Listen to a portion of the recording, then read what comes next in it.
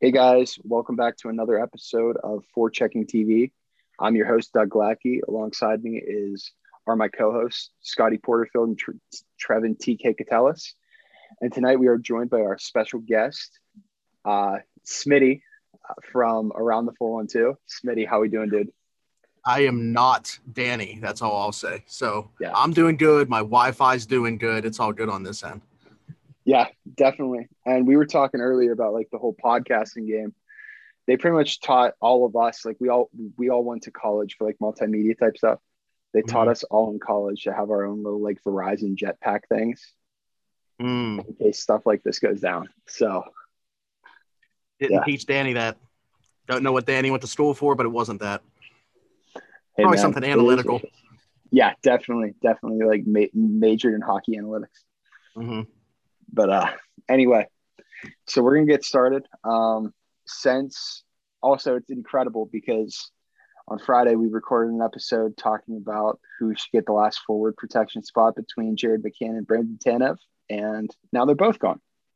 So So who did you think? Who did you think wasn't like? What were your guys' lists that you thought one of those guys would um have a spot?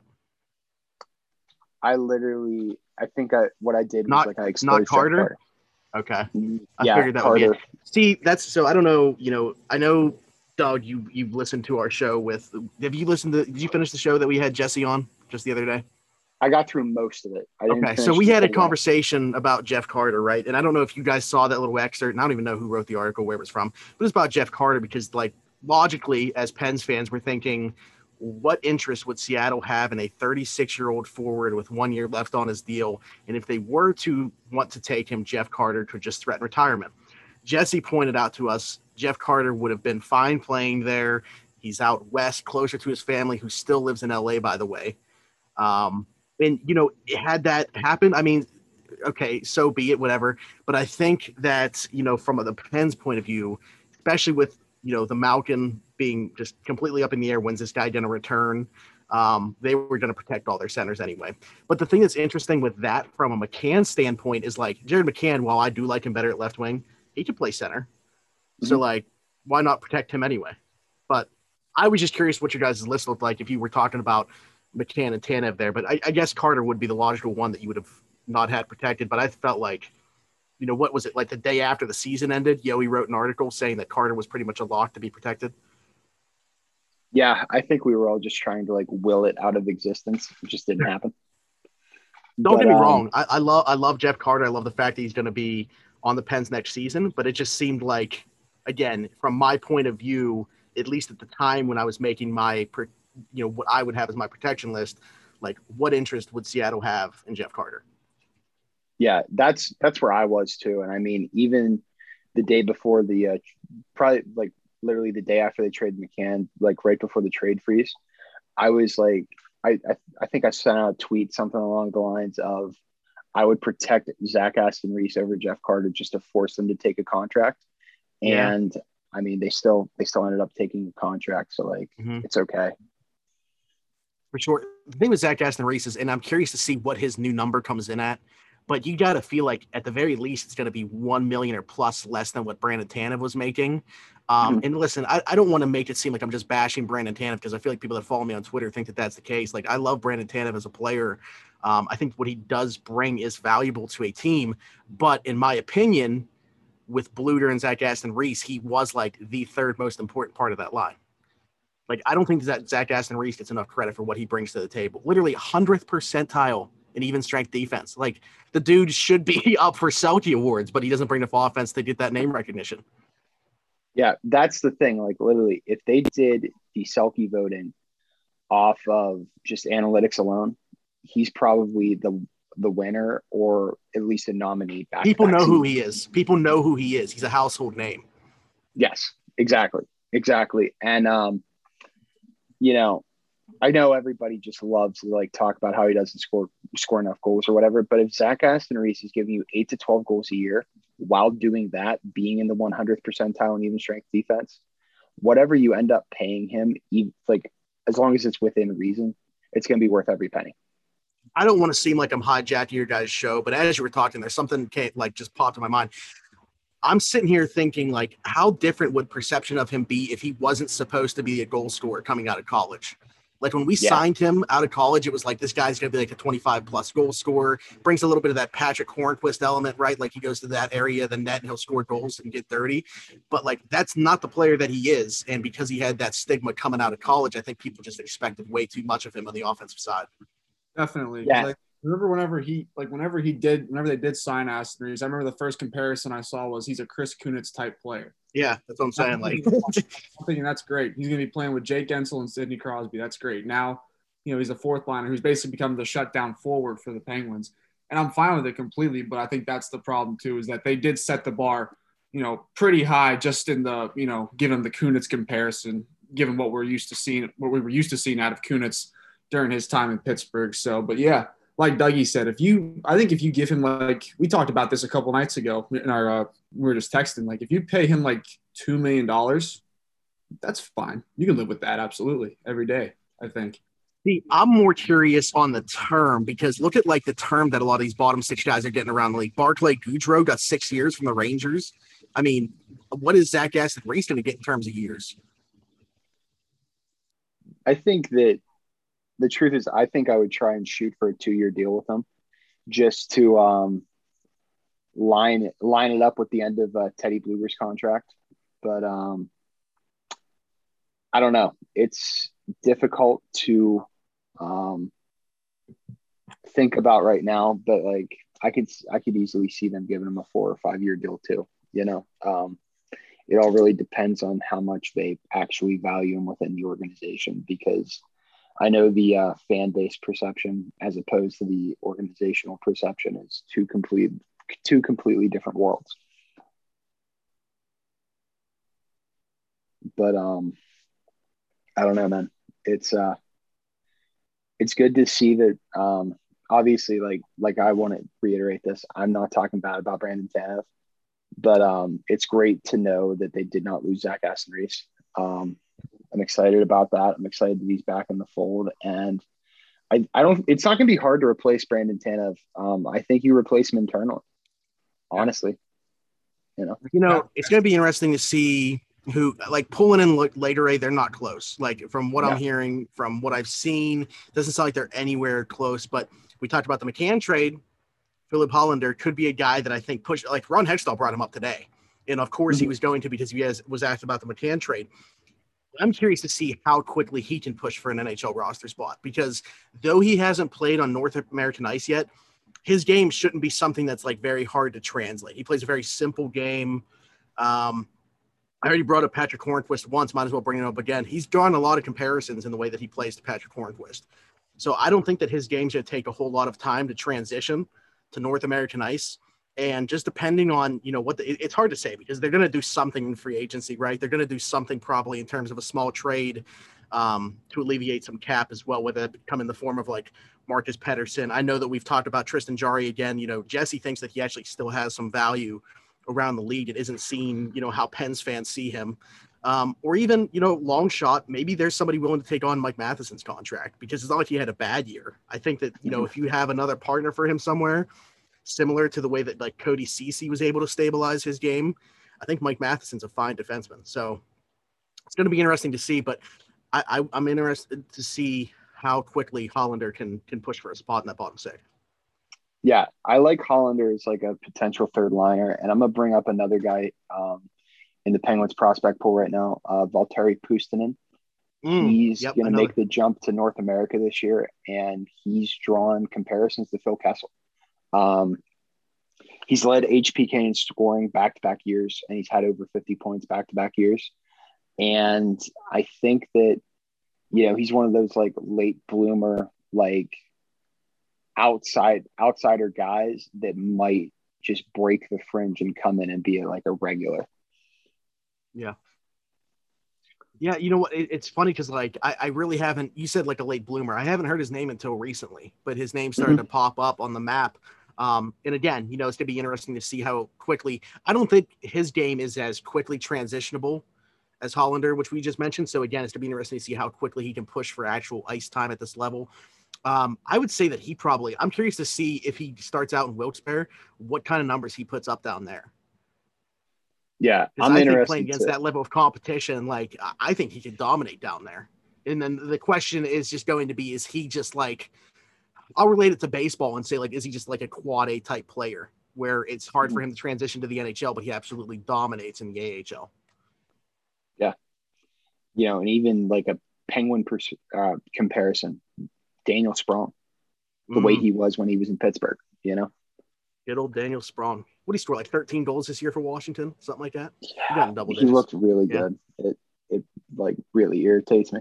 He was playing in the top six a lot too. Yeah, he was like one of my favorite players. I have no idea why. I just like love the dude, and like now it's just like it is what it is. But somebody who I think should replace Brandon Tanev, I think adding the combination of size and skill that Redeems Zahorna possesses to that fourth line could add a really interesting element to play off of Blueger and Aston Reese. What's funny about him is I could see him becoming like that same type of like folk hero in Pittsburgh, the called hero type. Just because of the things that you mentioned, like the size, the speed, the one goal that he scored that was absolutely nasty. Like if he were to end up being like Tanev, the third most important member of that line, people would still just fall in love with him more than the other two, just because. Yeah, but that's definitely. interesting. I haven't given him much thought as like an NHL regular. His scouting reports were kind of all over the place, and then he went out and in a very short sample size, granted, just went against pretty much everything that was ever said about him in the scouting reports. Yeah, I don't know. Like, I just really think that out of all the guys that they have, he might be the one that can just straight up play a fourth line role and not bounce around throughout the lineup and just be like that concrete fourth line guy. I think what was interesting, one of the first things that I saw when he came up, I was reading about him, was he doesn't have very good skating ability because of the size that he is. Mm-hmm. I mean, I don't think that there's anything further from the truth, at least in terms of what I saw in that small sample size. Like I thought he moved very well for a guy that's 6'7". Yeah, definitely.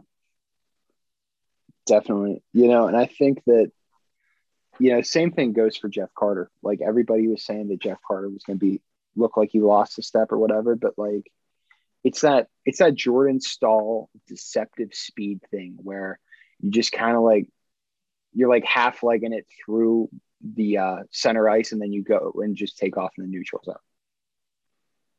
Yeah. Speaking of Jeff Carter, one of his line mates, I'm curious to see if the Pens try to bring back Freddie Gaudreau. I feel like his name really hasn't been talked about much, but I wonder what it would cost to bring him back on another, 1-year deal, maybe 2-year deal if there's another team that's interested. Yeah, give him that extra year. But I wouldn't think it costs much in terms of average annual value either. I would love to have him back around kind of in like a kind of to be like a Chad Ruedel where he's like your super utility guy in the forward group. And he's just that great depth guy, because I feel like the Penguins haven't really had somebody the level of Gaudreau that can come in and play the way that he did. It just is like a depth scorer and someone to be like the 13th forward in quite some time. So like, I feel if you're able to retain him on like a 2 to 3 year deal where he's making like between $950K and $1 million per, you have to just go for it. Yeah, the thing is too, I'm just like, again, I mentioned like what are the other moves going to look like, but I definitely see that there's like a path there depending on if they decide to really just use all this cap space and go out and get a goaltender. Like that could very well be what they decide to do. Although I don't want them to get into a bidding war in free agency for a goaltender. I very well could see a scenario where you're looking at Freddie Gaudreau as a regular in this lineup, not just as a 13th forward and being on, whether that be replacing Brandon Tanev's role on that fourth line or on the third line. The truth is, I think that with the Malkin injury situation, there's a very good chance that Freddie Gaudreau is your opening. He could play center. Yeah. Yeah. I think that he'll be your opening like third line center, or, maybe Hollander plays center because I know he can play center as well. I think that there's a very good chance that the opening night third line would be Zucker, Hollander, and Freddie Gaudreau. And I'd be okay with that, free agency wise, like why I have Zucker on the third line is I really want them to go and just take a chance on Tomas Tatar. I think that go ahead.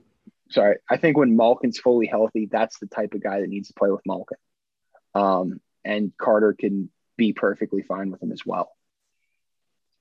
Yeah, I feel like he's kind of in, and this could be completely off base. We'll see what teams are willing to throw at him in free agency.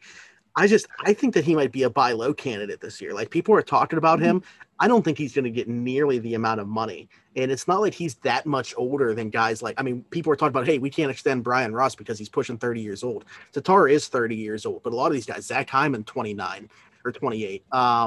Granlund is 29. I mean, all these free agents, they're in that ballpark. So it's not like Thomas Tatar is much older than these guys. I think on, a 2 to 3 year deal. And honestly, I'm not so much as worried about the money as I would be the years. So if they can keep it, 2 to 3 years, not saying, oh, give him $8 million or something like that, but I wouldn't be as worried about it as long as it's short term.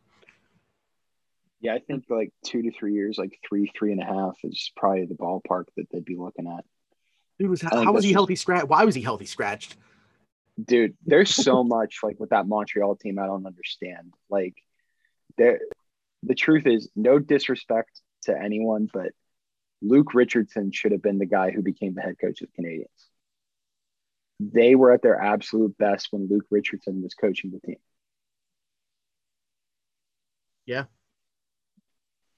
Another name that I think could come up in that I saw at least coming up for the Penguins in free agency was Ryan Getzlaf. And that's an interesting one because obviously his time's starting to wind down a little bit, But another Jeff Carter.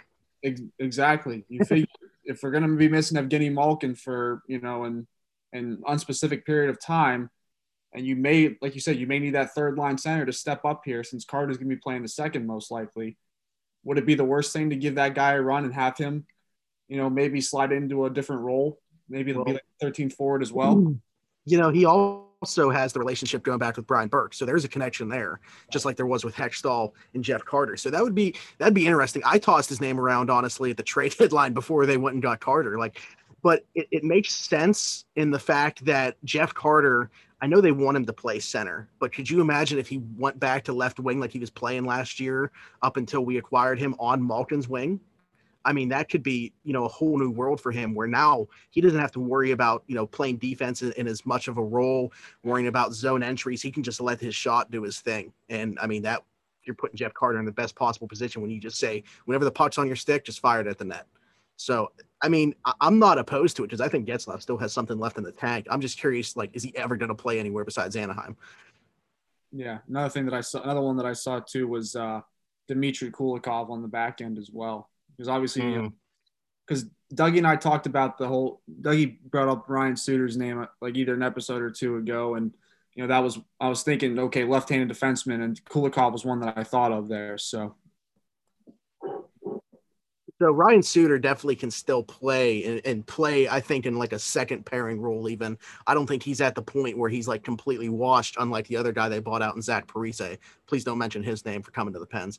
But Kulikov, man, I feel like he's more of a name than anything at this point. Like his entire career, he's supposed to have been a better defenseman than he's been.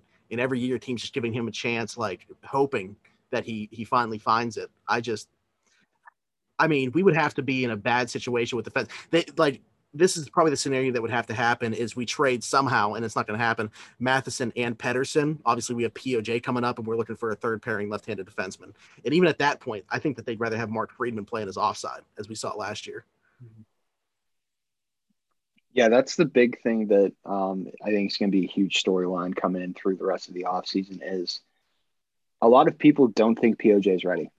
They think that he needs more time in the AHL to get himself prepared or whatever. But honestly, from what I saw last year when he wasn't playing with Letang, he was perfectly fine, And the only reason he struggled with Letang is they have too similar of a play style to, mesh really. Well, that's what I was going to say is I don't think that POJ's not ready. I think it's just about the partner that you're playing him with. I mean, if you throw Chris Letang out there with the wrong partner, he's not going to look good. Now you're going to say Chris Letang's not ready to play in the NHL. Exactly. So I think POJ's there. I think that he is an NHL defenseman already. I'm just curious to see who they end up having as his partner because a guy like John Marino, Now, he's not completely like Chris Letang, but like it's Mhm. kind of that same mold where I worry that POJ would fall into a similar situation last year as he did with playing with Chris Letang. And you don't have like that stabilizer, if you will, in Cody Cece. I think that he's gone. So maybe like, is it Chad Ruedel as POJ's partner to start off the season? Yeah, like I think that it could be either Ruedel or Friedman, and I don't like the idea of Marino playing with POJ simply because of how badly Marino struggled playing with Mike Matheson to start the year last year. Yeah. And I think that it's a very similar situation where, you know, they're it's just like too much offense in a sense and too much chance taking, and they get caught way too often. Well, here's the thing with Ruedel too, because I want to circle back to him because I don't think he gets nearly enough credit either. I understand that he didn't play a whole lot last year. But to me, when he played, he was like their second best defenseman. And in terms of just defense, like he's their second or third best defenseman on their roster, and yet he was in the press box pretty much every night. Like I have no reservations about plugging him in the instance, and I think that's going to come true that we lose Cody Cece to free agency. I'm completely fine with that. Like I like Cody Cece for what he came here and did for a year. Congrats to him for rebounding and getting himself paid. I am not touching him on a multi-year deal where he's getting like north of $3 million.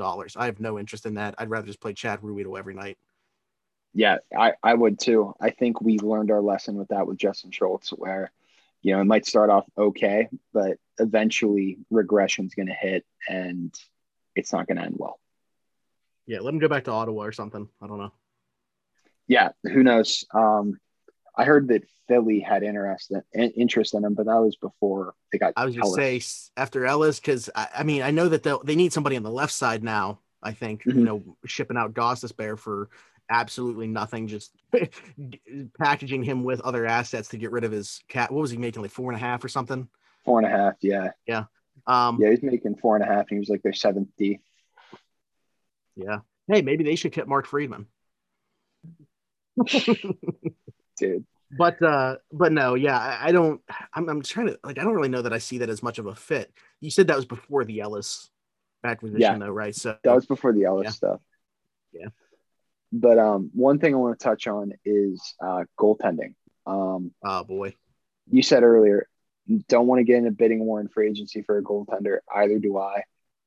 I think they handle this on the trade market. I saw today that they have apparently checked in on with Arizona about Christian Dvorak, and part of me wonders if they could swing Darcy Kemper with that as well.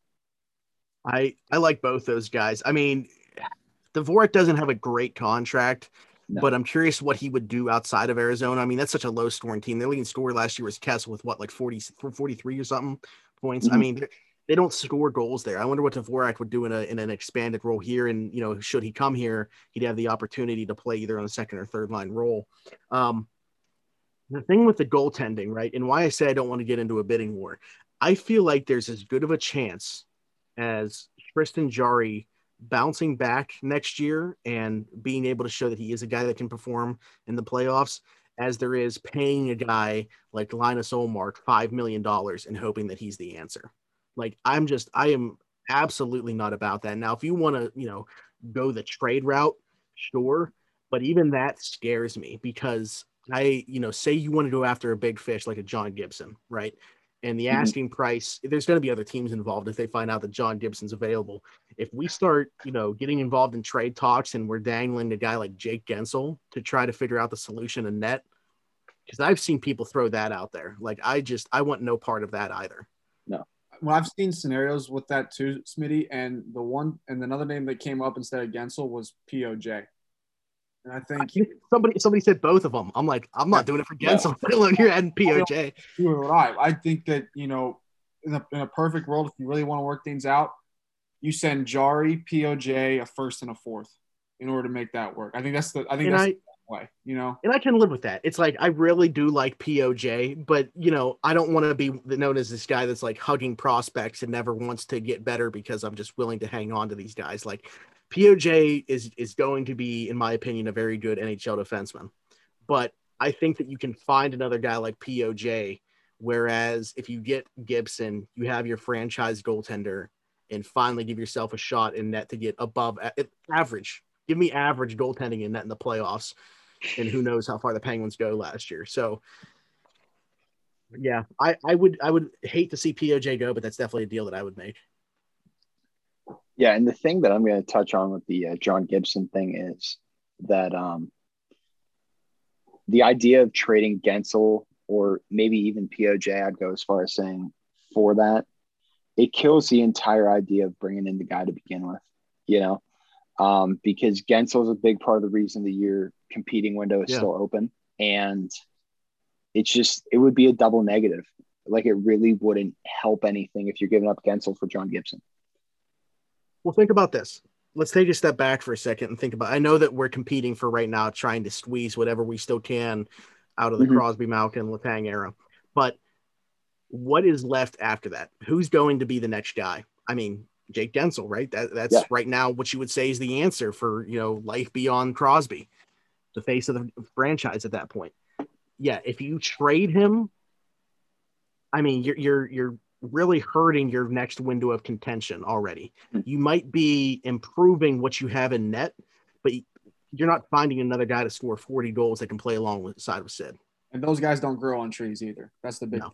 And people are, he makes what, $6.5 million, something like that. Yeah. Somewhere between makes six. Yeah, six.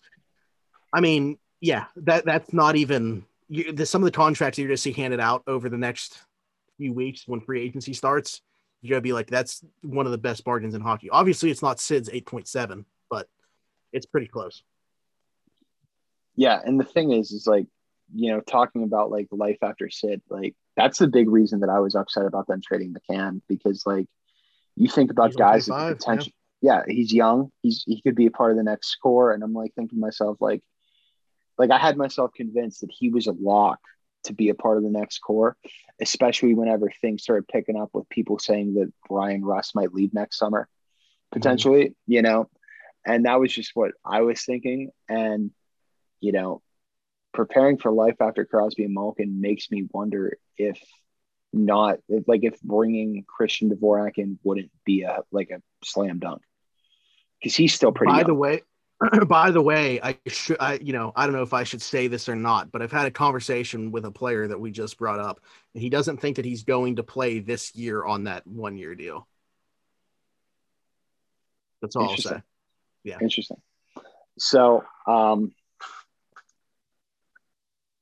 yeah, I mean, I think that Christian Dvorak could be an interesting option just to expand everything beyond Crosby and Malkin.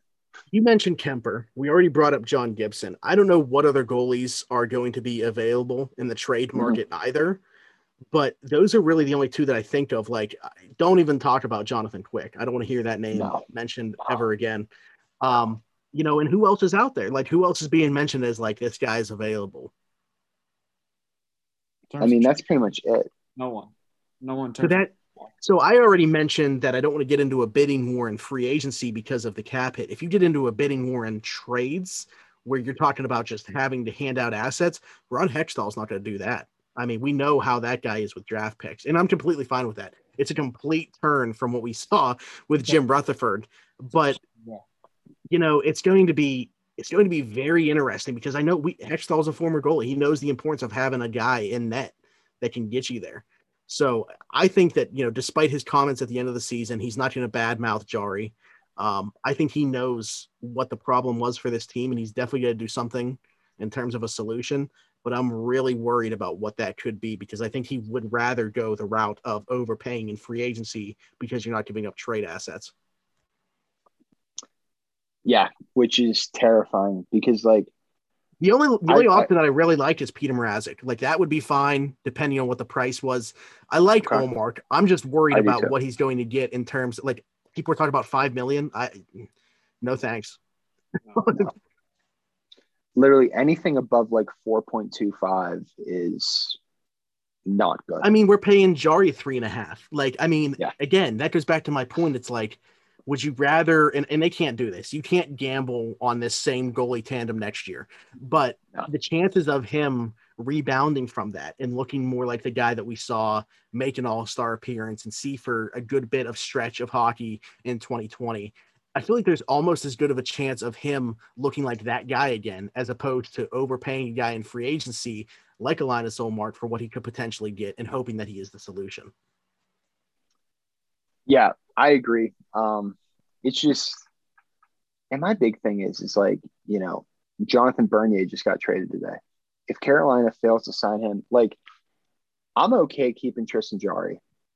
Bring in someone like maybe a Jonathan Bernier, like a James Reimer to run with them, Mm-hmm. and on a cheapish deal, and that might have us in business.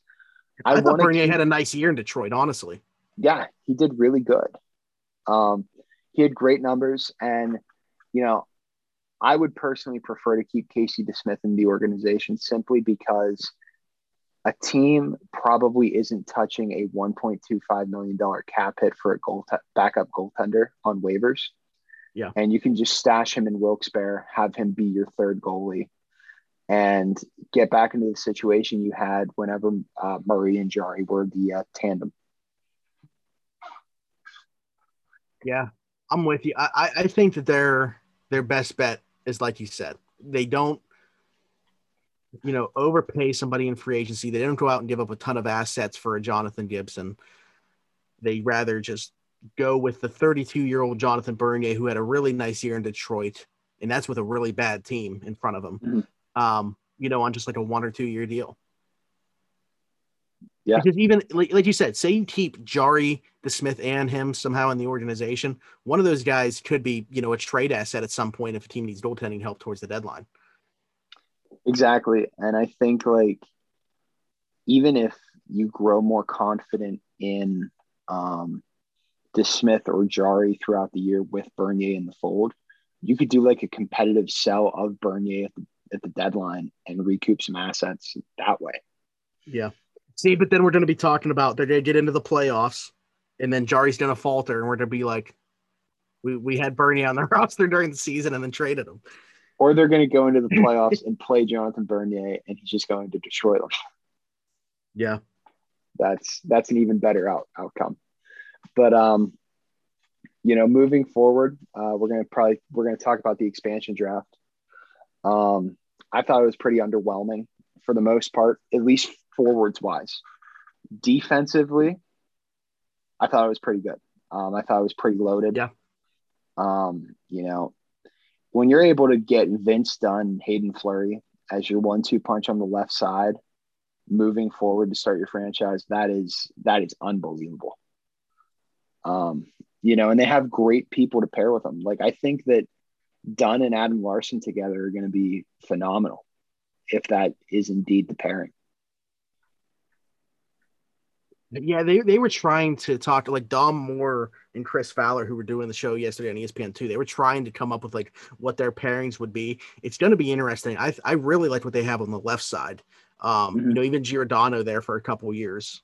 I think, you think he'll be the captain? You think he'll be the first captain in team history for them? I think he should be, but I could also see them doing like 3As with like him, Jordan Eberle, and somebody else. That's true. Yeah. They could go that route as well. But yeah, anyway, I do like what they did defensively. We talked about this right before we started recording, though. It just seems like the forward group, and it's not finished. They have a ton of money to spend. We'll see what they do in free agency. But with some of the talent that was available for them to pluck, it just seemed like they took a bunch of bottom six guys. Yeah. Yeah, I agree. But I said the same thing to my dad last night. Like, a lot of the guys in Vegas were just a bunch of bottom six guys. And then they all kind of popped off, Yeah, they're going to have expanded roles, and that's great for them. I mean, it's a great showcase for them. It's a fresh start. When you look, it's going to be interesting to see, like, because now we've seen that happen with Vegas, the Carlsons, the Marchessaults, trying to find who those guys could be on this roster. But looking at it right now on the surface, it's like, man, Eberle and McCann have to score like 35 goals apiece. Yeah. If I were a betting man, though, I think one of those guys is going to end up being Mason Appleton.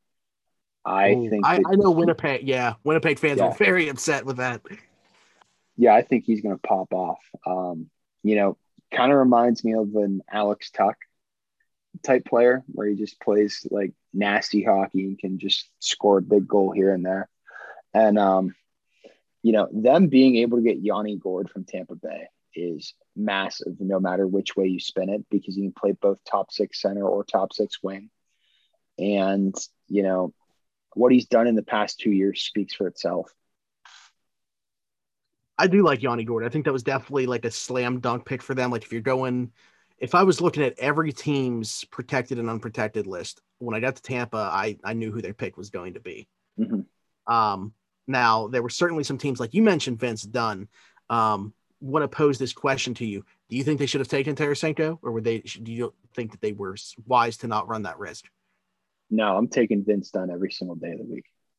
Okay. That might be slight bias, but like Vince Dunn is one of those guys that I think that in a year or two he could be better than what Shea Theodore was whenever he first got to Vegas. He's somebody that I was eyeing up for a while now, hoping that the Penguins would get him to play with John Marino, similar to how I think that he can thrive with Adam Larson, because Marino and Larson have very similar play styles. Yeah. No, I definitely like Dunn. I just even if Tarasenko for them was going to be a trade chip, I wonder what a team would have been willing to part with. But I'm sure that they listened to those offers and just decided, we'd rather just have Vince Dunn as a foundational piece for this team. But yeah, I was just curious. Again, he was one of those ones that was kind of a toss-up. But anyway, that conversation started with Yanni Gord, who I felt like was definitely the slam dunk pick for Tampa. Yeah. Did you hear about the offer that Philly offered them if they took Tarasenko? No. I mean, was it multiple firsts? That's the only thing it was going to be Jake Voracek, Robert Haig, and a first-round pick. That's what Frank Saravalli reported. Yeah, I wouldn't have done that either. I would have rather just taken Vince Dunn to play for my team than do that. Yeah, because the thing, I don't know what Haig's making, but I'm not interested in Voracek's contract with what he's produced the last couple seasons. And that first round pick, I mean, Philly's not like is it Philly's own pick or was it from another team? I think it was Philly's own pick, but we're not like 100% sure like what it was. Saravalli just said it was a first round pick. So yeah, like not knowing whether there's conditions on it or not, just assuming it's Philly's first round pick. I thought Philly was going to be decent this year. Now, to me, it's all about what Carter Hart does next year, but they should be a relatively competitive team again. Like that first round pick, that doesn't mean much to me. It's not going to be a high first. Yeah, exactly. And, did you hear about what the Coyotes were, or what teams were asking for to take on the Gostisbehere contract from Philly? No. One team asked for Cam York, who's probably the best defensive prospect not in the NHL right now. And the other team asked for the 13th overall pick in the draft. And they ended up trading him with a second and a fourth or something like that. Something like that. Oh, seventh, yeah, something like that. And I'm literally sitting on break at work, like sitting there thinking to myself, like, this is why they protected Mike Matheson. Yeah, I mean that's the thing with Gostisbehere is like, man, he's terrible in his own end, but he does bring some value offensively. If you have a good enough coach where they can shelter his minutes, I think Mike Sullivan would be fine with him. Even like, not that I'm saying pay Penguins to acquire Shane Gostisbehere, but if we were to be in that situation, or if Mike Sullivan was coaching Arizona, I think that he would be okay with how he'd deploy him. How about Arizona, though? I mean, they came out and said that they were going to try to take like a more analytical approach, not throw money around, and they just decided to take on Andrew Ladd and Shane Gostisbehere's contracts for like $10 million. They're throwing money around, man. It's so funny. But Gostisbehere is a good ad for them just simply because they needed to replace Alex Goligoski to run one of their power play units. Well, they might trade OEL too, so. Yeah, but I think if you trade OEL, Jacob Chikrin's just like ready to go. Just like give him the throne. I love him. Yeah, dude, he's phenomenal. Like he's one of the, if you take him out of Arizona and put him in like a big market like Montreal or Toronto, he would be a Norris Trophy candidate every single year. The thing is, I loved OEL just like 2 years ago, and he just fell off a cliff. I know. It's crazy how like both him and PK just chose to like fall off the cliff at the same exact time. PK, man. I remember, like, I'm sure you guys do too, like, remember how much backlash Montreal got for making that trade, Subban for Shea Weber. I know. He looks like a Now, did you see genius. what was that, Scotty? I said Bergevin looks like a genius now for pulling that move off. I mean, Yeah. Weber has more value to the Canadians than PK ever did to the Predators or the Devils now. Yeah. Yeah. Speaking of Shea Weber, though, who knows what the future holds for him? At least they got that out of him the time that they did. Yeah, But they did. It sucks for him because like the dude literally just sold out. Like he went all out hoping that he'd win a cup this year, and it just didn't go. mm-hmm. Um, Do you think, by the way, just while we're on the topic of Montreal and injuries, do you think there actually is something there with Carey Price, or do you think that was their way of protecting him while not protecting him? I think there could be something there with Carey Price, just simply because you saw like after they got past like the third round, and there were some games in the third round where he did look like very unlike himself. Like there were some games where he was just downright terrible. So I could see there possibly being a nagging injury that may have been irritated. Yeah, but they're talking about like missing, a good portion of next season. I don't think it's that. Like it wouldn't surprise me if he had, some type of like surgery this offseason to repair something. I mean, that seems to be very common. Anytime that a team makes a deep playoff run, you have like 20 guys to have to go and get offseason surgery. But to say that he's going to miss a substantial part of next season, I think that was kind of them playing it up to make sure that Seattle wouldn't take him. I can't imagine they would take. I wanted them to take him so bad, though. That would have been awesome. it was just I a think it would great be great. by Bergevin, and I think it was a great chess move by Bergevin in general. Just I think that's what Kyle Dubas was hoping would happen whenever they dangled McCann. It's like, okay, we'll just throw him out there, but they won't actually take him. And then, they eventually end up taking him. So I think that was just the way he was hoping it was going to play out was how it did with Montreal in that sense. Yeah, I mean, so Toronto essentially traded a 7th-round pick in Hollander to make sure that they wouldn't touch anybody else that they left unprotected. Mm-hmm. Like that's how it took place. I mean, I'm assuming Toronto was probably hoping that they would bite and take Kerfoot, who he's not a bad player or anything like that, but I mean, give me McCann over him every day of the week. Exactly. I am just surprised though that Toronto went with a 4-4 format for protection as opposed to the 7 forwards and 3 defensemen. Like, were they that worried about making sure to protect Hall and Brody that they had to go with 4 and 4? They were that worried about protecting Justin Hall. Like, seriously. Which is crazy because like he's not even like his underlying numbers. You protected Justin Hall. You protected Justin Hall instead of being able to protect 3 more forwards. Like, I know, but you like, lost Jared McCann because. Yeah, my big thing is like, I don't know how they even thought that they would like bite on Kerfoot over McCann. The difference between the two of them is like night and day. Yeah. It's just crazy. But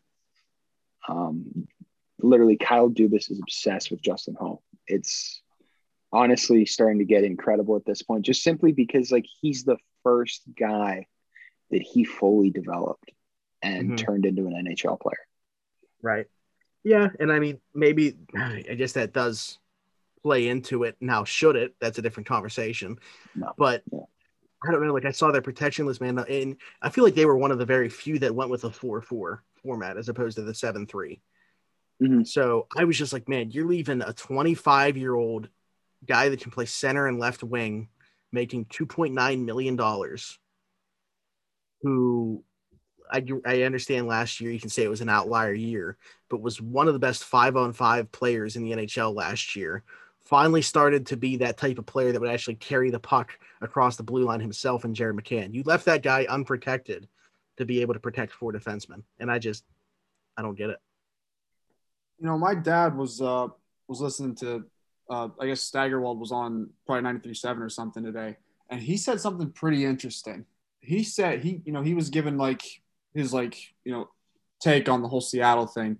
Mm-hmm. And he brought the take that I thought was incredibly hot was that he thinks this was McCann's peak. Like this was Jared McCann's peak. And I mean, I know I wasn't buying it either. And the thing is, like, I'm kind of torn at the same time though. When you look at a guy like Jared McCann, everyone says, oh, yeah, he has this potential to be a goal scorer. And, if he's a goal scorer, you know, his career high is only 19. You know, he's only had 19 career goals in one season for his career, like his season high. Mm-hmm. I mean, I don't know if it's like that was, again, this is Steigerwald's take, not mine, obviously, but I mean, everything that has happened with him pretty much has just been based off of potential. You know, it's like the scene from Moneyball where all the guys are sitting at the table and they're talking about how good of a hitter he is. And he's like, well, if he's a good hitter, why doesn't he hit? It's the same deal with McCann in a way. You know, it's like, he's a goal scorer. Why doesn't he score? You know what I mean? He hasn't hit the 20 goal plateau yet. So, yeah. Well, granted, he would be, the last 2 years shortened, so he would have been over 20 by, I feel like, a decent margin. Like he scored at a 50-point pace last year. And again, he's still only 25. So I can understand the thought process in saying his underlying numbers might never look as good as they did last year. But I still think that you're talking about, and again, he's only making $2.9 million. So like, what exactly does he need to achieve in terms of stats and in terms of points, goals, assists in order to say that he's a good value at that price? Like, he's provided that for sure. Like, he's a player that should be making somewhere between $4 and $5 million right now, and potentially more than that on his next deal. I'm just getting upset again that we didn't protect Jared McCann. But I think what it comes down to is, at the very worst, he is a guy that maybe he never will be that center that we were hoping, like a third line center. Maybe he is better suited to play left wing. But if that's the case, you're looking at a left winger that drives play and has one of the heaviest shots that we saw on the Penguins roster. I'm sure that will carry – I mean, he's not going to have as heavy a shot as Austin Matthews, but one of the heavier shots on Toronto's roster as well. I do think – I'm curious to see where he is going to play in Seattle and who he's going to play with, but it wouldn't surprise me to see him go out in an 82-game season and score 25-plus goals. Yeah, I agree with Smitty. And I think that if you're Seattle, you need to basically let the power play run through him. I thought you were going to say they should extend him before he has a ridiculous season and can't afford him next year or something. But I mean, they could, but thing is though, is like, if you wait it out and he has a really good year and he scores like 25 or 30, he's probably like a $6 million player. Yeah. Or close. That's what I'm saying. It. If I were them, I'd be like trying to get his agent on the phone as soon as they picked him and been like, what's he looking for right now? Yeah. Now, based off the season that he had last year, again, I think he is somewhere in between, like, at the very least, a $4 to $5 million player. Yeah. But with some of these contracts you're seeing handed up now, that's only going to go up. So say he goes out there and does lead. And again, we're talking about the talent on this team right now. So forget about the number. What if he leads this team in goals, or is like right there with Jordan Eberle? Like, that alone is going to drive up his price tag. And Seattle's going to have the money to spend. Now, do they want to get like Vegas and throw around money on these max term deals so that they're in cap hell in 4 years? I don't know. Maybe Ron France will be a little bit smarter than that. But Jared McCann is a guy that I could see being like the first guy that Seattle hands a decently long-term contract to. Yeah, I could see that. He's one of the few guys on the forward group right now that you can see as a potential building block for that team. Like we already talked about how Vince Dunn and Hayden Fleury are going to be guys you build around on that defense. But out of the forwards, Jared McCann is probably one of the few right now that you build around. Now it's this is the last thing I want to say about Jared McCann, just to the point that Scotty brought up, that they were talking about on 93.7. Don't get me wrong. There is definitely some streakiness to his game, but at the end of the day, like I said, you're looking at a guy that's only making $2.9 million, is still only 25 years old, and has already shown that type of promise. Now, if he's able to put all of that together and not be so streaky, actually have some more consistency to his game. Also, I mean, it's not something that he can control, but stay healthy as well. I mean, again, this is a guy that I feel like we could be talking about as one of the better, assuming he stays at left wings, one of the better left wings in the game. And I think that's another knock on him too, was the fact that, Brandon Tanev has more postseason goals than he does all time. That's another thing to bring up too, is that, we can't still score in the playoffs yet. So he has that, I don't want to say playoff choker, label on him, but I mean, you can definitely make that There's case. there's a stigma right now. Yeah. And until he does it, he's going to have that hanging over his head. Exactly. And that's the other thing that's going to hang over, like you said, it's going to hang around him for a while too, until it does happen. So obviously you wish that guy the best moving forward because, you see how, again, it's like I said, it's all been based off potential. You see what he can do, but, it actually has to help. While we were talking about this, I said that was the last thing I was going to bring up before, but actually this is going to be the last thing about him. I thought it was hilarious though, to see people go from when he was like kind of running the power play, when Gino was out, and then Gino comes back, right? And everybody's like, this guy, you can't take McCann off the power play. Like, we understand who Gino is, but you can't just throw him back on there because of his name. Jerry McCann's the best player on the power play. And then those same exact people turn around and say that he isn't a big loss and, should have never even been consideration for being protected. We would have rather have had Brandon Tanev, and that was before Brandon Tanev got picked anyway. But like when we traded McCann, it was like, oh, who cares? He wasn't a big part of this team anyway. Short-term memory. Yep. The toxic trade of the Yinzer, I know it too well. How soon they forget. The thing that killed me was I saw someone tweet that basically trying to go to bat for Jim Rutherford for whatever reason, saying that an analytical savvy team in Seattle or an alleged analytically savvy team in Seattle took 3 former Penguins, and I was just I know who you're talking about. You talked about a certain writer from the Post Gazette. Yeah, I was just like, dude, like, come on, like, yeah. I just saw it as like a little bit of a reach. Hey, shout out to Alexiak though. Got a nice deal in Seattle. He's had a couple. He's compiled back to back pretty solid seasons there for Dallas. So, I mean, no knock on him, but it was definitely surprising for me to see him get like $20 million, something like that. You think that's an overpayment in a way? So the thing, contract for him. Yeah, if you look at Seattle's defense, who else that they took, like, where is he going to fit in there that it's like worth paying him that? Because they're paying him as if he's like a second pairing defenseman, but with who they took on that left side, I think that he'll probably be on the third pairing. And I guess from that standpoint, it really doesn't matter because you got, good defensemen regardless of where you want to put them. But I was definitely surprised to see him get that. I would have thought. Actually, I didn't even expect him to be Dallas's pick, but when I saw that they were going to take him and sign him to extension, I would have thought it was something like 3 years, $3 million per, something like that. I mean, 5 years. See, that's you're gonna every time that I bring up a contract, it's gonna be more about the years for me than it is the money. Yeah, I'm with you on that. And I was just thinking about this before we started recording. Who's to say they don't make a trade at some point for like a right-handed offensive defenseman? That's who he ends up playing with, similar to how Vince Dunn should potentially play with Adam Larson. I think that brings great balance. Yeah, very well. It's gonna be so interesting to see how that back end shakes out because they took so many guys that are like if they were to trade one, they're definitely gonna be hockey trades. Like you're not talking about guys that you're draft picks for. They're going to be able to actually get something back for these guys. And maybe that's how they improve their forward group is they just took the best defenseman available. And then they're going to move out defensemen from forwards. I don't know. It's going to be interesting to see what they do there. I definitely trust Ron Francis. Like, I think that they got something good there with him. I think he's a great guy to have running the show. Yeah, definitely. And, big thing, just like from something that happened with Ron Francis's former team today, the Carolina Hurricanes, them trading Alex Nedeljkovic to Detroit. I found this is I was shocked. Like I was straight up, like, honestly, I was speechless when I saw this. And to think they only recouped a 3rd-round draft pick and the UFA rights to Jonathan Bernier, who they may not even sign. I don't think they are. I think that their plan is now to bring back Mrazek, and I think that he's going to be off the market.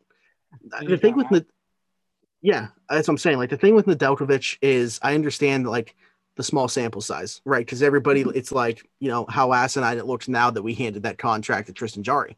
So I guess having the benefit of hindsight in looking at our situation compared to theirs, it's like I guess I understand them not wanting to commit to him that much, but for what he got, like just 2 years. $3 million each. I mean, you couldn't commit to him for 2 years. I mean, for what he showed you down the stretch, and I guess the argument is Carolina, and I saw this from a lot of their fans, they feel like the team that's in front of the goaltender makes it so that they can literally have any goaltender in net, and it doesn't matter. Like, all their goalies played decent last year, and that's why they'd be completely fine. But I just mentioned bringing back Mrazek, but are they going to spend that money? I think that that's an argument against them too, is they never seem to want to spend money, and that's why they weren't willing to pay Nedeljkovic the $3 million per. Well, that's the problem here now. Is like, I don't really think that team is necessarily good enough to, just throw any goalie back in net and be like, okay, well, let's give him Jari and see how that works. Yeah, exactly. Yeah. We'll throw any goalie back there. So we'll throw Tristan Jari back there, and you let me know how much fun it is. But no, really though, I mean, like I said, Doug sent that in our group chat, and I'm like, why? Like, what was the thinking with Carolina there? I thought that was your guy going forward. It seemed like that would be the case at least. And then you're just like, here, let's dump him off to Detroit. Good for the Red Wings. That's gonna, really help the whole rebuilding process over these next 2 years. I just love Yzerman's quote. He said, "You're gonna have to ask them why they were comfortable doing that." It's like, I want to see more GMs say that. I feel like the opposite end of pretty much every Jim Rutherford trade since 2018 could probably say that exact quote, and it would apply. The thing with Nedeljkovic too is, like, everybody wants to bring up his lack of NHL games that he has, despite him being, what is he, like 25 or something like that? 25, 26. And it's like, you start to look around the league, that's typically the age now. Like, guys are spending more time in the minors as goalies, and that's completely fine. Like, bring them up when they're ready. Not everybody has the exact same timeline. You don't want these guys to come up beforehand and not be ready. Look at Seattle, their pick for Washington, Vitek Vanacek. He played a ton of hockey games, not at the NHL level.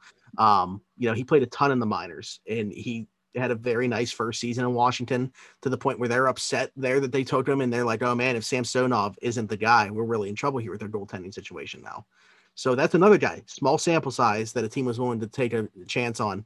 I think Detroit won that trade very handily. Easily. Yeah. And I think if Scotty, go ahead. Oh, I was just going to say, obviously now you have to sign Mrazek. I don't know if you can really necessarily go out in free agency and try and sign a goalie, because, you still have some of your own guys that you need to pay. And I mean, I don't know if Dougie Hamilton's still a possibility for those guys anymore, but I mean, I think they should make that a priority if they could, but I don't think it is going to be that way anymore, I'm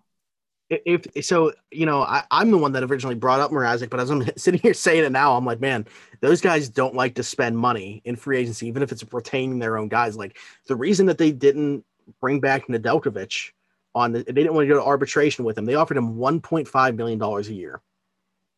So he ends up getting double with the Red Wing. $1.5 million. Are you kidding me?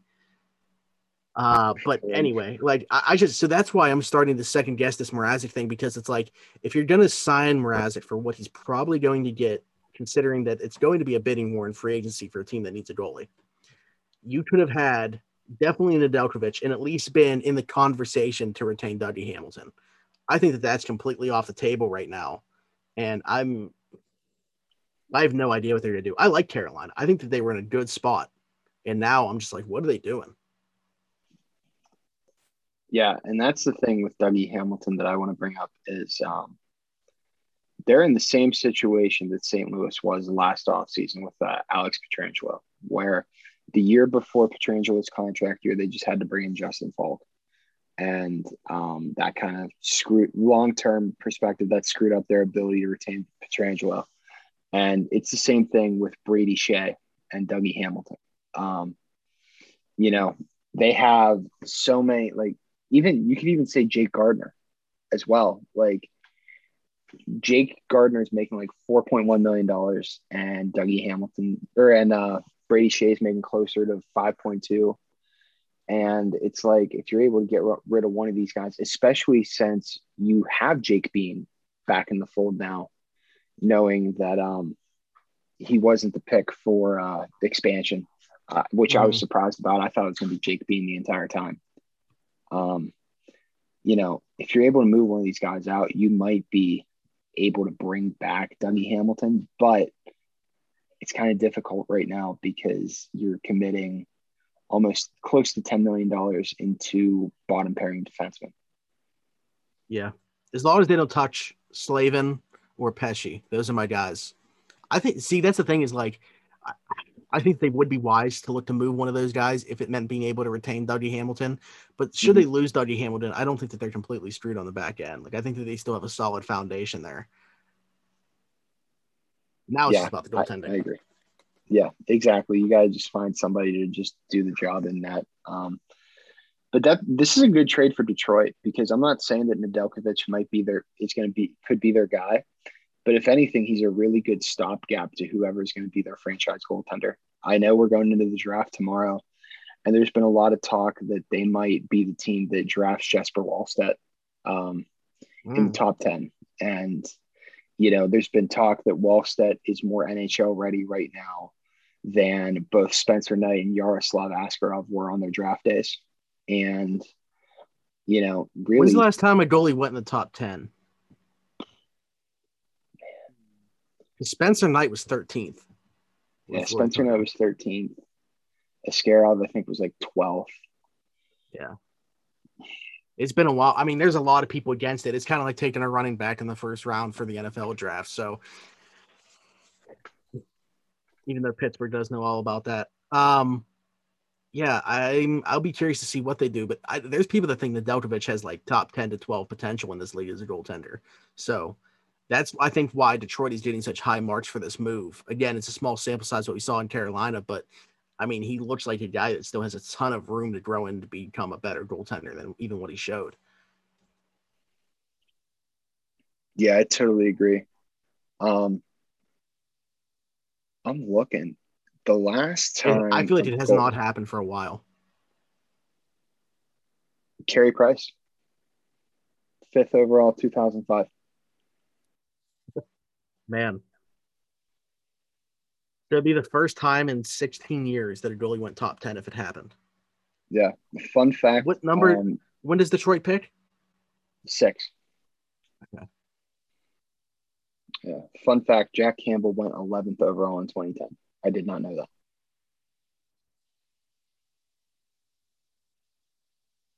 Crazy. Very crazy. Now, what are you guys thinking tomorrow? Are you thinking trades are going to be crazy?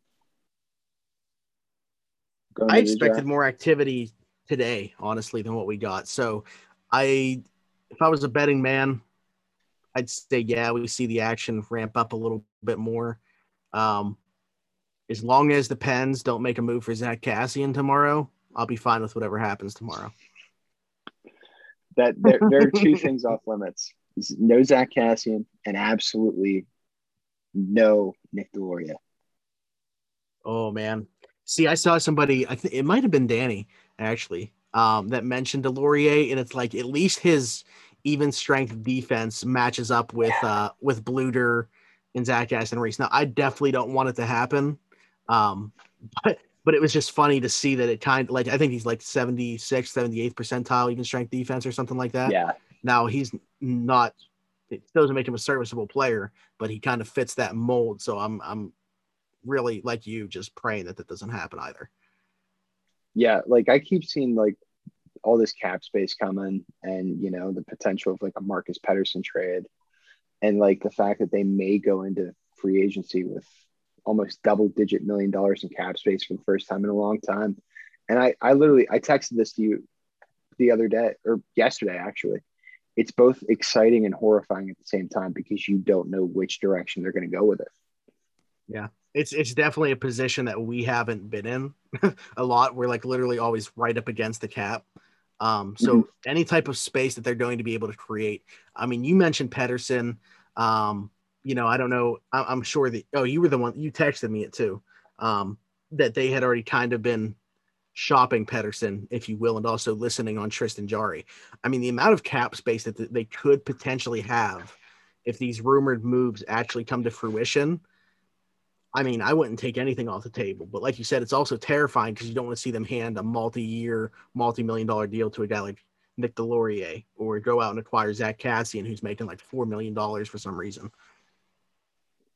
Yeah, that's my worry, but I'm also kind of excited if they were to move Pettersson, they might be able to get somebody to play with Marino way cheaper than what they're paying Marcus Patterson right now. Yeah. I see That's going to someone be like the key because for as much crap as everybody throws towards Pedersen, it's just because he's underwhelming. Like, he is the perfect partner for John Marino. He does one thing, and that's why people aren't a fan of his game. But the problem is, like, the problem with that theory, that way of thinking, is that one thing is very useful and he's very good at it. He literally just does not let teams come into his own zone. He just is a total shot suppressor, and he just lets Marino play John Marino type hockey. But you really don't notice him because the puck's never on his stick. And when the puck is on his stick, if he makes a mistake, it's much more noticeable because it's like the one time a game where the puck is on his stick. Yeah. And I think, obviously this is my own thing I've come up with. I think that Marcus Pedersen suffers from Ole Mata syndrome in the sense of he's okay 85% of the time. But that other 15% of the time, he's getting blown up so bad that that's the only thing that the common fan remembers is him getting lit up on a bad play or having like a really bad turnover or something of that nature. I mean, that's a good parallel because Olli Mata, another defenseman that was playing in the top four, making $4 million, perfectly fine contract for what he brings to the table. Yeah. But, again, he's that stabilizer for the puck moving defenseman. So when he actually has the puck on his stick and it doesn't go well, it's much more noticeable. Also, he gets caved in way too much for a guy that's 6'4". Please add some muscle. Yeah, dude. That's why I said John Merrill like right after they first got eliminated because I'm just like, really good defensive defenseman, pretty big, pretty strong, would probably play well with John Marino and command under $3 million. Yeah, I have no idea what John Merrill's going to get. I think it has to be under 3. Yeah, and I think, if you're able to pay your second pairing left-handed defenseman something between like 2.5 and 3 million per year, it allows you to keep Mike Matheson around and it not be,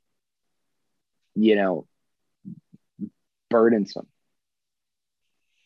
The thing with Matheson, where I'm at with Matheson is like, it's a tough spot because with a contract like that, it's like if you actually have an opportunity to move it, you should do it. Mm-hmm.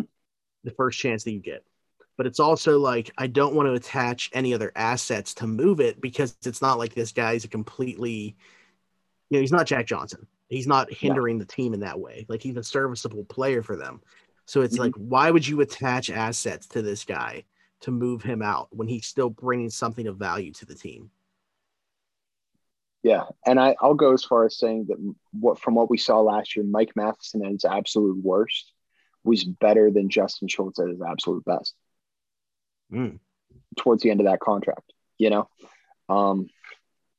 Yeah, Mike Matheson did have a rough stretch. So did Cody Ceci. But after they both got healthy scratch for that Sunday afternoon game in Washington, they were both able to come back and really just be that stabilizing force on the defense. I mean, they were getting deployed as the second pairing for the entirety of the second half of the season. Yeah. 100%. I mean, we know what Matheson brings in the offensive zone. It's just wild how night and day he can be in his own zone. But I've never seen somebody escape a terrible situation the way that he does. Like, it's so easy for him to just make a play to himself on the boards and escape from 3 guys. It's unreal. And honestly, I've never seen anyone make zone entries like he does and just go break off and like do like a little breakaway like he does, just simply because like, with like a defenseman like Letang, it's more cerebral and controlled. But like with Mike Matheson, it's like a wild horse, man. Like he just takes off and you have no idea what's going to happen, but you're in for an adventure. Yeah, 100%. So, yeah. Scotty, what else are you thinking? As far as just what the Penguins have to offer, I mean, a lot of it's just going to come down to, what Hextall's plan is. I think with the goaltending more than anything, I think that's just, I don't know if he's going to let Tristan Jarry, like Smitty touched on earlier, I don't know if he's going to let Tristan Jarry ride things out or if he's going to try and make a trade for somebody. Truthfully, I think that, the Penguins will be fine in terms of defense. I feel like like you said, POJ is ready to be on the come up. I'm willing to part ways with Cody CC just because there are going to be offers there. Another guy that we talked about a little bit earlier, Freddie Gaudreau. Can we see him potentially landing in Toronto if they actually end up losing Hyman? You think he'd end up in Toronto again? Or not again, but just end up there? I could see That's it. interesting. So, yeah, I mean, they brought in McCann for a cup of coffee, never played a game for them, thought they were adding him to the forwards. That didn't happen.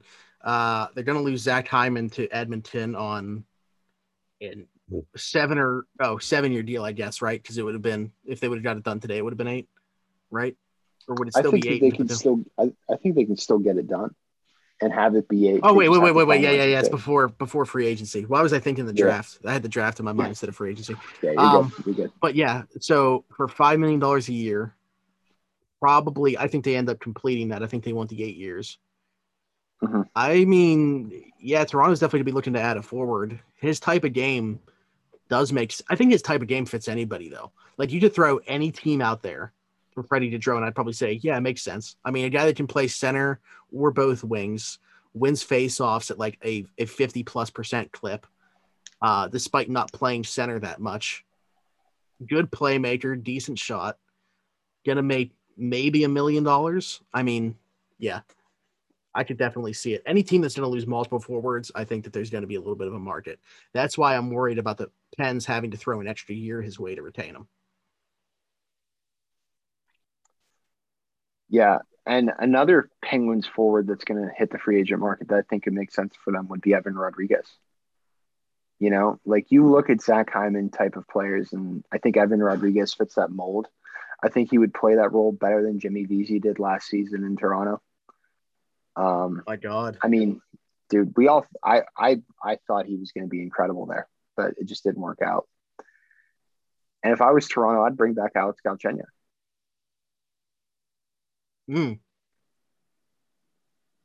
That's interesting too. Yeah, just make sure he doesn't turn the puck over at the blue line right at the start of overtime. Yeah. Yeah, I mean, but like really, like the entire year, obviously that's a big mistake to make, but like that was the only mistake he really had the entire year. It was just horrible timing. So, but yeah, I'm really looking forward to seeing what tomorrow holds for us. I think that the Penguins are probably going to be involved in the trade market at some point. I'm just really hoping that it isn't in a negative aspect. Hextall is not going to be as quiet as he is vocally when it comes to his activity in the next few weeks. Yeah, honestly, like I think, obviously, like after the conversation that we had tonight with you and some of the stuff that you said to us in passing, there's going to be like a nuclear type of trade that goes down. Like it's going to be a big, big move. I don't know what it's going to be for, but something big is going to happen. Yeah. Yeah, I get the sense that we're going to see something, I would say uncharacteristic, but we really haven't let this front office get their feet wet completely. I mean, they made the Jeff Carter move. That was really pretty much it. I mean, the Jared McCann deal, obviously, kind of put in a weird spot with the roster that they had constructed for them and the expansion coming up. But we haven't seen them really do much to this point. I have a feeling that we're going to see something that we would consider a little bit uncharacteristic in terms of Ron Hextall. Just because going back to his Flyers days, like, yeah, he was always very, not willing to part with assets, if you will. But I think that those teams were in a much different place as well. Like, when was he ever in a spot where you have Sidney Crosby and company where you're trying to capitalize at least one final time on a championship window? He didn't have that in Philly. So I just think it's a different scenario for him, and he's going to be more willing to part with these assets. Exactly. It's more of an open book, and just because us as fans might be attached to certain players does not mean that Ron Hextall is going to be. I think literally the only untouchable players are probably Crosby, Malkin, and Letang, and Gensel, hopefully, and the rest of them are up for grabs. Yeah, I would say that even my boy who I brought up here, Rusty, I don't think that he's off the table. like I said, I think that there definitely is a shot that he gets extended. I don't think that it would probably have to happen before season. I don't think that they're going to want to worry about that in season. I think he either gets extended before the season or he just, the pay. So I'll put it like this. My three most likely scenarios with Brian Rust are he plays out this final year as the Penguins' own rental, pretty much. Mm-hmm. Yep. He gets extended. He gets traded. I would put those in that order. Yeah, I agree. I agree. We're just gonna have to wait and see what happens. But regardless, probably gonna be a fairly busy day tomorrow, and it's gonna be fun to watch it all unfold. Anything else you guys have before we start wrapping this up? Let's go Pens. Yeah, baby, let's do it. Smitty, anything big that you guys got coming up at around the 412, and where can we find you on social media, dude? Hockey wise, I'm trying to think. Brian Rust is going to be coming back on for sure. We're trying to still set that up. We wanted to have the expansion draft and this whole process pass first before we started to work on that, but he will be coming back on the show, which is good. I'm trying to think if we have anything else hockey wise coming up. We just did the show with Jesse Marshall. He'll probably be coming back on again after draft and a little bit after free agency once the Pens make a move or two. You follow us at around the 412. That's on all social medias. Check out our YouTube. We do our show live on there and on Twitter, but also, we post clips throughout the week from the show. If you missed anything, break it down in segments, if you will. You can follow me at Zachary Smith 412. And as always, it's been a pleasure, boys. Awesome, man. Thank you for coming on late notice. And for sure. All right. I'm gonna have to hassle Danny about that, but I'll make sure go for it. Go for it. All right, guys. Thanks so much. Yeah, thank you. All right, guys. This was another episode of Forechecking TV. Be sure to follow us on Twitter at Forechecking TV and subscribe to us on YouTube and find us wherever you get your podcast from. All right, guys. Thank you. Good night.